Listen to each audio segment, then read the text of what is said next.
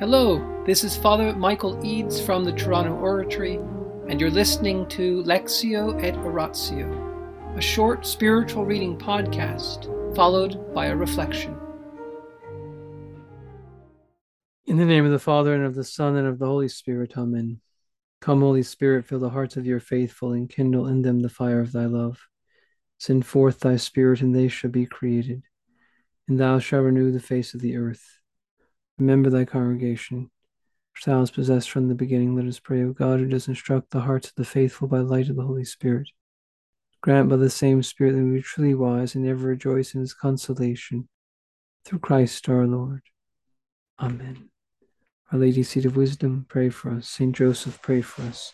Saint Philip Neri, pray for us. Saint Francis de Sales, pray for us. Blessed Juvenal, pray for us. Blessed Anthony, pray for us. Blessed Salvio, pray for us. Saint John Henry, pray for us. Saint John of God, pray for us. Saint Jean de Brebeuf, pray for us. Saint John the Baptist, pray for us. Saint Luke, pray for us. Saint Mark Shee, pray for us. Saint Andrew Kim, pray for us. Saint Andre Basset, pray for us. Saint Martin de Porres, pray for us. Saint Peter Claver, pray for us. Saint Maximilian Kolbe, pray for us. Saint Lorenzo Ruiz, pray for us. Saint Francis of Assisi, pray for us. Saint Norbert, pray for us. Saint Benedict, pray for us. Saint Antoninus, pray for us. Saint Thomas Aquinas, pray for us. Saint Catherine of Siena, pray for us. Saint Teresa of Avila, pray for us. Saint Marie of the Incarnation, pray for us. Saint Kateri, pray for us. Saint Bakita, pray for us. Saint Alfonso, pray for us. Saint Teresa of Calcutta, pray for us. Saint Therese of Lisieux, pray for us. Saint Edith Stein, pray for us. Saint Marguerite Bourgeois, pray for us. Blessed Catherine of Saint Augustine, pray for us. Saint Agnes, pray for us. Blessed Dina Belanger, pray for us. Saint Isaac Jogues, pray for us. Saint Rene Goupil, pray for us. All you angels and saints, pray for us. In the name of the Father, and the Son, and the Holy Spirit. Amen. The Practice of the Presence of God by Brother Lawrence of the Resurrection. Letter 12 to a nun of unknown date. Reverend Mother, I will share with you the method I have used to arrive at this state of awareness of God's presence that our Lord in his mercy has granted me, since you insist that I do so. I cannot hide the repugnance I feel in yielding to your request, even under the condition that you show my letter to no one. If I thought you would let someone see it, all the desire I have for your perfection could not make me comply. This is what I can tell you about it. In different books, I have found different methods to approach God and various practices of the spiritual life that I feared would burden my mind rather than facilitate what I wanted and what I sought, namely, a means of being completely disposed to God. This led me to resolve to give all for all. Thus, after offering myself entirely to God in atonement for my sins, I renounced for the sake of his love everything other than God, and I began to live as if only he and I existed in the world. Sometimes I considered myself before him as a miserable criminal at his judge's feet, and at other times I regarded him in my heart as my Father, as my God. I adored him there as often as I could, keeping my mind in his holy presence, and recalling him as many times as I was distracted. I had some trouble doing this exercise, but continued in spite of all the difficulties I encountered, without getting disturbed or anxious when I was involuntarily distracted. I was as faithful to this practice during my activities as I was during my periods of mental prayer. For at every moment, all the time, in the most intense periods of my work, I banished and rid from my mind everything that was capable of taking the thought of God away from me. This, Reverend Mother, is the devotion I have practiced since I entered religious life. Although I have practiced it feebly and imperfectly, I have nonetheless received many advantages from it. I certainly know this is due to the Lord's mercy and goodness, and this must be acknowledged, since we can do nothing without him, myself even less than others. But when we faithfully keep ourselves in his holy presence, seeing him always before us, not only avoiding offending or displeasing him, at least deliberately, but considering him in this fashion, we take the liberty to ask him for the graces we need. So, by repeating these acts, they become more familiar, and the practice of the presence of God becomes more natural. Join me in thanking him, please, for his great goodness to me, for I cannot esteem highly enough the great number of graces he bestows on me, a miserable sinner. May he be blessed by all. Amen. I am, in our Lord, yours. In the name of the Father, and of the Son, and of the Holy Spirit. Amen. Angels of God, our guardians dear, to whom God's love commits us here, ever this day be at our side, to light and guard, to rule and guide. Amen. Most Sacred Heart of Jesus, teacher of teachers, have mercy on us. Saint Philip Neri, gentle guide of youth, patron of thy own, vessel of the Holy Ghost, pray for us. In the name of the Father, and the Son, and the Holy Spirit. Amen. So what does it mean to practice the presence of God? Well, in this letter 12, Brother Lawrence begins to give us a better picture of what it means. He begins to explain it a little more, at least how he practiced it. And he says two things. He says, first of all, he would sometimes practice the presence of God by considering himself a miserable criminal. So this is interesting. The practice of the presence of God begins, in a way, with self-knowledge. Knowing what he is, someone who's guilty, someone who's done wrong by his own fault. And he considered himself this criminal before his judge's feet. So thinking of himself in this way, he was before the Lord. But that's not the only way he considered himself. He also at other times thought of God in his heart. So the first is sort of seeing God outside of him.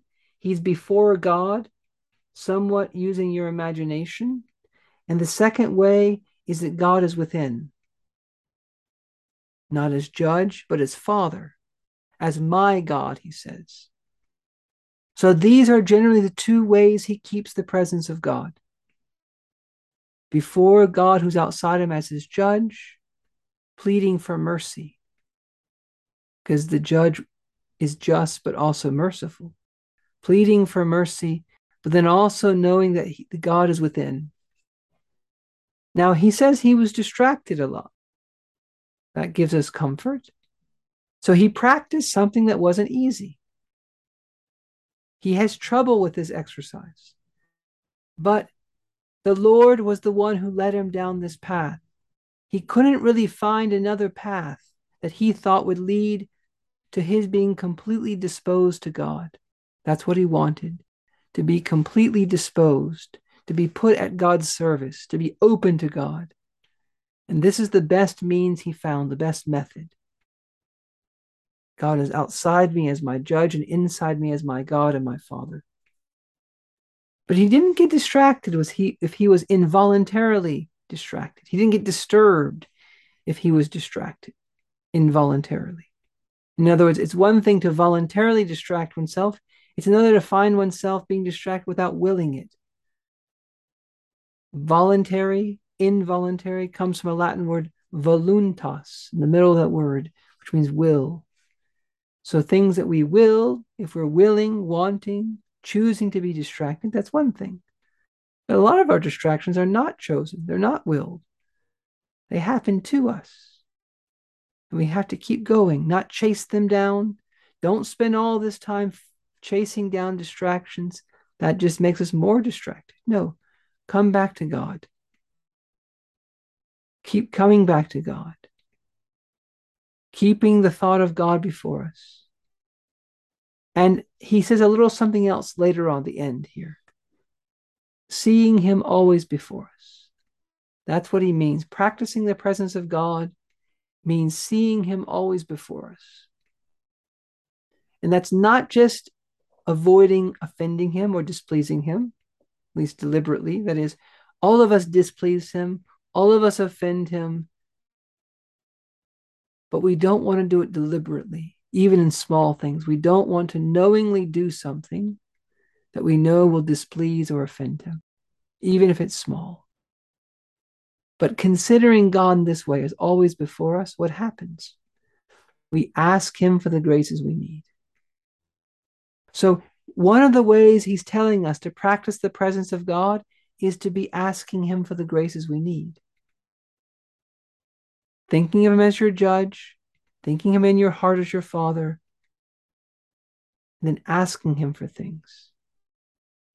Now, we should not overlook that Brother Lawrence was incredibly blessed by God because he not only practiced this method of the presence of God, but what happened to him before he did this?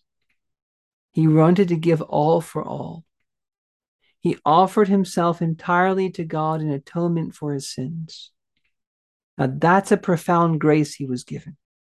That desire to offer himself entirely in atonement, that is, to make up for his sins, that's a profound grace. Secondly, he renounced everything other than God to obtain God's love. So Brother Lawrence was given an incredible faith about the importance of God's love. He was given an incredible hope, a desire to have God's love. He was given an incredible love, charity, to prefer God's love to everything else. See, Brother Lawrence is not just simply on his own willpower practicing the presence of God. No, God infused into his heart a desire to do penance and a faith, hope, and love that Brother Lawrence did not generate. No, that's a gift. And then he was given a grace that's very similar to John Henry Newman's grace that he was given when he was 16 years old.